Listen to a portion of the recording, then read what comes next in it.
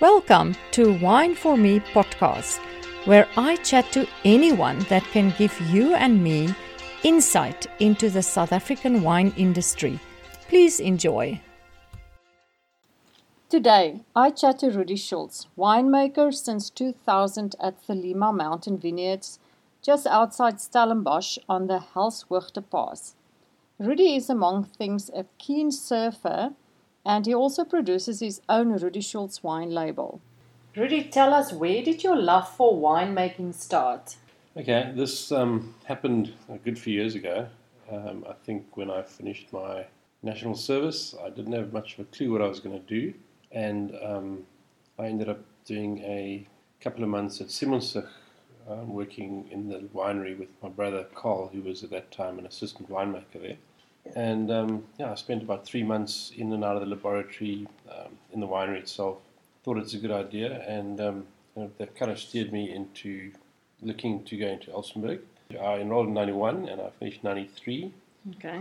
Class of 93, and then finishing the 3 years of study, I thought it was a long time to study for me. Post-matric. And I took a bit of a gap year in that. So what did you do in the gap year? Well, 93, obviously I finished. 94, I briefly snuck into Rustenburg, where Etienne Lariche was still a winemaker, and myself and Ben Radford, who's now back in Australia making wine for Rockford and a couple of other small wineries. We did the harvest with Etienne, and then I hopped on a ship, a yacht. A friend of mine was taking a big 60-foot aluminium ketch to. Ultimately, we were meant to go to Fort Lauderdale to do some charter work, but it didn't quite end up like that in the end. Okay, but you did go overseas. Did you make wine overseas? Yes, I've been overseas twice since that yachting experience. I was in 95. I went to California and I worked at a winery. In those days, it was only making Chardonnay. They were kind of leaders in the Chardonnay game, Sonoma-Cutrer. Oh, I've had those. They're delicious. Yeah. So I spent a good few months there, and it was almost a big changing pivotal point. I got offered a permanent job, but decided no, I'd rather head back to South Africa. But to date, Sonoma-Cutrer has been sold on to a bigger corporation, and I think they're making Pinot Noir and a lot of other wines as well. And then in 2002, whilst I was at Thelema, I got the opportunity to work in the Southern Rhone at a biggish producer, or a Chateau Genis, which is in the Southern Rhone, just south of Orange, basically Shiraz and Grenache. Okay. But a Claret Blanche. And I spent about a month and a half there. Did you learn a lot of things that you still use today at those specific places? Well, I think what I learned from the French experience was to keep it very simple. Okay. Yeah. And that's kind of something I've just stuck to doing. The more you get involved, the more, I wouldn't say scientific, but the more not intrusive you get into the winemaking process, the bigger the chances things go wrong and you upset balance. And you said you also worked with Shiraz there. Is that where your love for Shiraz started? Because I know you're a good Shiraz producer. The Southern Rhone is obviously flooded with Shiraz, and so that was, but a different style of Shiraz than what we used to in South Africa. Yeah. The fruit's quite light, and it's not very extracted. So you've got these, very elegant, light kind of Shiraz styled wines. Yeah, and then I've in my travels to the US, I also come across some of the more, I would say, kind of in brackets, first growth Syrah Shiraz producers from around the world. All right, and now you work for Giles Webb at Thelema. The quality of Thelema has been very consistent over the years. What would you say is the contributing factors that make such great wine at Thelema? I think it starts off with the sound winemaking, but it's also it's keeping it simple. The trick is always having good vineyards, managing those vineyards really well, understanding your sites. And then the making of the wine is actually gets quite easy then. But it's getting to know your vineyards. I mean, Thelema's got 30-odd years of very intensive viticultural record keeping. We know every single block really well. We know what's going on in the soil, the roots, everything. So that makes it a lot easier. Okay. And then you just finished the 2019 harvest. Can you tell us a little bit more about this harvest? Yeah, very, very unusual. I think the last few years of unannounced drought, or in the Western Cape at least, has caught up with us. And I think we had a vintage where all the vines were really battling. One or two varietals were a little bit confused. I mean, I picked some Cabernet before I picked Chardonnay. Okay. But there was only one specific vineyard, which we expected there to be a bit of a problem. The yields were similar, but we have lower alcohols, definitely. Okay.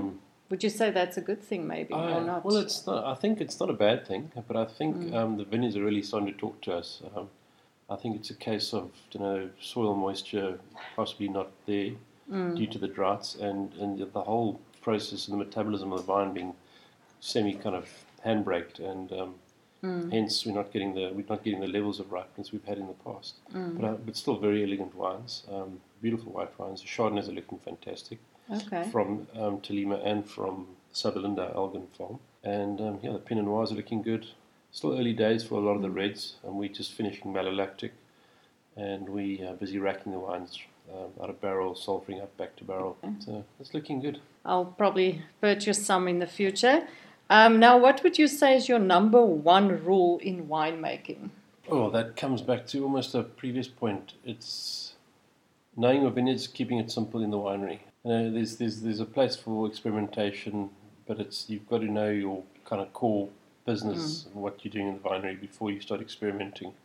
The experimentation and innovation is a small percentage of the final product. It's fine tuning, really. Okay, yeah. And then varietals. Do you prefer to work with some varietals more than others? Yes, in a way the stock standard kind of harvest is ultimately. I mean, a lot of people don't want to hear it, but it is a cyclic event. We go through the same thing year after year. Your biggest variable is your vintage, what nature throws at you. So your vagaries of climate and everything else.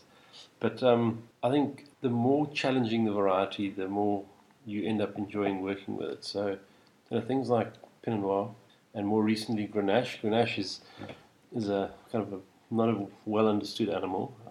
Tends to give you table grape sized berries, and it can rot very easily. And but it's a trick of managing in the vineyards, picking it at the right time, not over extracting, because that's very easy to do. It sounds more difficult to me than, but you like a challenge, I guess. Exactly. I mean, there's some varieties that you go through the motions almost, and you make the wine. But as you go on in your career, I think the tricky varietals become the ones you kind of look forward to working with. Okay, well, that makes sense, because then it keeps things exciting and interesting. Yeah, and then everybody have sort of this wine epiphany, this moment. What is your memorable wine moment, would you say? It probably was in California. It's a little bit embarrassing. I don't even recall the exact producer's name. But Sonoma-Cutrer in those days used to host the Croquet World Championships. Okay. And the night before the event started, they had a very big charity auction, and top producers from all California and around the world would donate little batches of wine. And I was involved as a student with students from around the world. We were involved in setting up the auction, cataloguing, getting it all set up. And at the end of the auction, big thunderstorm, and it was a big rush to pack away lots. There were some unsold lots. And myself and an young Australian winemaker, we were tasked with cleaning up. And there was, right at the end of the evening, there was a case of Gevrey Chambertin. Oh, okay. And it was literally from the 70s, I think. Oh, my head. I don't know if it was a good vintage or anything like that, I can't remember. But this cardboard box had collapsed and was in the rain. It was just a mess. So we pretty much grabbed all the bottles and ran off, and everybody had packed up and left, so we just took these bottles back to the house with us. Okay. And over the next few days, we kind of tried it out, and they were really, really interesting. Amazing wines. And I think 30 years later, you kind of look back or whatever, and there was probably something very special. Actually, it was rambled over. French wines just are in a different league. Now, you have two brothers that's also making wine. What do you guys drink at family gatherings? Beer. like all winemakers. No, we tend to pull out something older. Carl at Hartenberg's a member of the Cape Winemakers Guild, so he often pulls out one of the older Hartenberg Guild wines, and then Tolima, prior to 2007 vintage, was also a member of the guild. So Giles every now and then would supply me with a bottle of old guild wine every now and then. And so it's often Shiraz, I must say, Shiraz-based wines, and Riesling. Funny enough, there's a affinity to Riesling amongst winemakers. So I'm glad to hear that, because I like Riesling as well, and I sometimes think I'm unique, but it's good to know that other people like Riesling too. Tell us about your own label, your Rudy Schultz wines. We're having it right now, and it's delicious, by the way. So I just started working at Tolima in late 2000, and I think the bug kind of bit me quite early, because in end of 2001 I was really interested in making my own little label, and it was the plan was to make literally 500 kilograms or a ton of grapes. My wife at the time was working for Bellevue Wine Estate for Dirkie Morkel, and tipped me off to what they were doing and the fantastic wines that were coming out of Bellevue, the Pinotage and the Malbec. And a lot of that, and those amazing old vineyards were the fruit of the wine was being sold off in bulk and ending up in you never know where. Just a waste, really. So 2002, Giles Webb basically agreed that I could make some of my own wine at Tolima. So I basically source the fruit, bring the grapes in, just process it at Tolima. It's very, very different terroirs. So it's quite interesting if you taste the different Shirazes from Bellevue and from Tolima. They're so different. Okay. So yeah, and it's been since 2002. It's been Syrah all the way. Okay. 2013, I added a Cabernet Sauvignon, also from Bellevue. So it's all kind of semi-dry land old vines.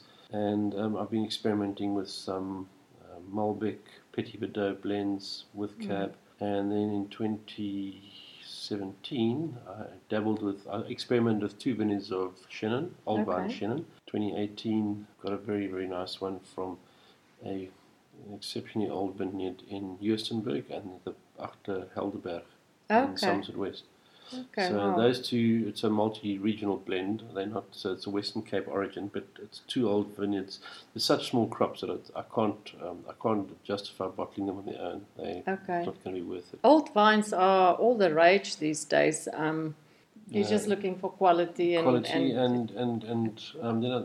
the ideal would be to bottle single vineyards, but one vintage you're literally getting a couple of bunches per vine, and you need to be able to process it.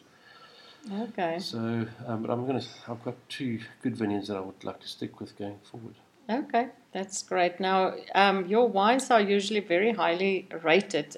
Which of the wines that you've made so far got the best reviews? Well, the Syrah I've been making since 2002, and that primarily goes to the US market.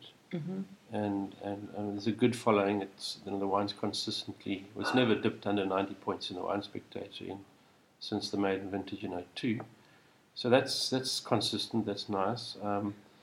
The Chenin, most recently Christian Ease and the Wine Mag gave it a 94 points. Wow, fantastic! Congratulations. And that's one of the. I agree with you on that one. I think it's a very special wine coming from 2 very special vineyards. Yeah, and then the Cabernets, that 1320 was the maiden vintage. That I think is it needs more recognition. I think it's a fantastic wine. I like your wine, so I can highly recommend it from an outsider's point of view. Now, worldwide and in South Africa, where can people find your wines? Yeah, this is where I'm really poor. I am on Instagram. No. Basically, the easiest way to get hold of me is my email address at Tolima. So it's Rudi, Rudi, @tolima.co.za. I've been in the process of getting a website for the last 10 years, probably. I'm still to get there. You're a busy man. You're making a lot of wine, so we will forgive you. Just email Rudi if you're really looking for the Rudy Schultz wines. It's a black label, right? With what do you have now? Yeah, so there's been a transition. It started off with a pitch black, a matte black label with a silver artist impression unicorn, and the unicorn comes from symbolism that appears on my wife's old family coat of arms. Okay. And then it's morphed. Recently, that's still the label I use for certain markets, but I've more recently switching over to what I call probably a midlife crisis lifestyle look, where I've got 3 of our iconic waves in the African continent being depicted on the 3 different labels. Okay, now I guess we're going to have to talk about why you have these, like you say, waves on them. It's been a lifetime kind of passion, I suppose. Since primary school, really, the end of primary school, through my father, we were introduced to the ocean. We had a family beach house in Mossel Bay off the point. Okay. And literally every single holiday, June, September and December, we would be there. And we all cut our teeth surfing out of pool, Mossel Bay. And then from that, you travel. So we end up in Jeffreys Bay. I haven't been up the Namibian coastline yet, but that's one of the waves. Okay. Hopefully my son will go and surf. I think I'm a bit old for that one.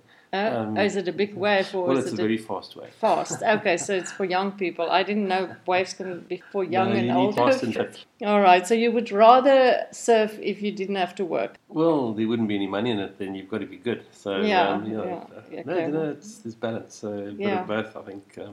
6 months of surfing, 6 months of winemaking would be prime. And your favorite holiday destination would then be what? There's a couple.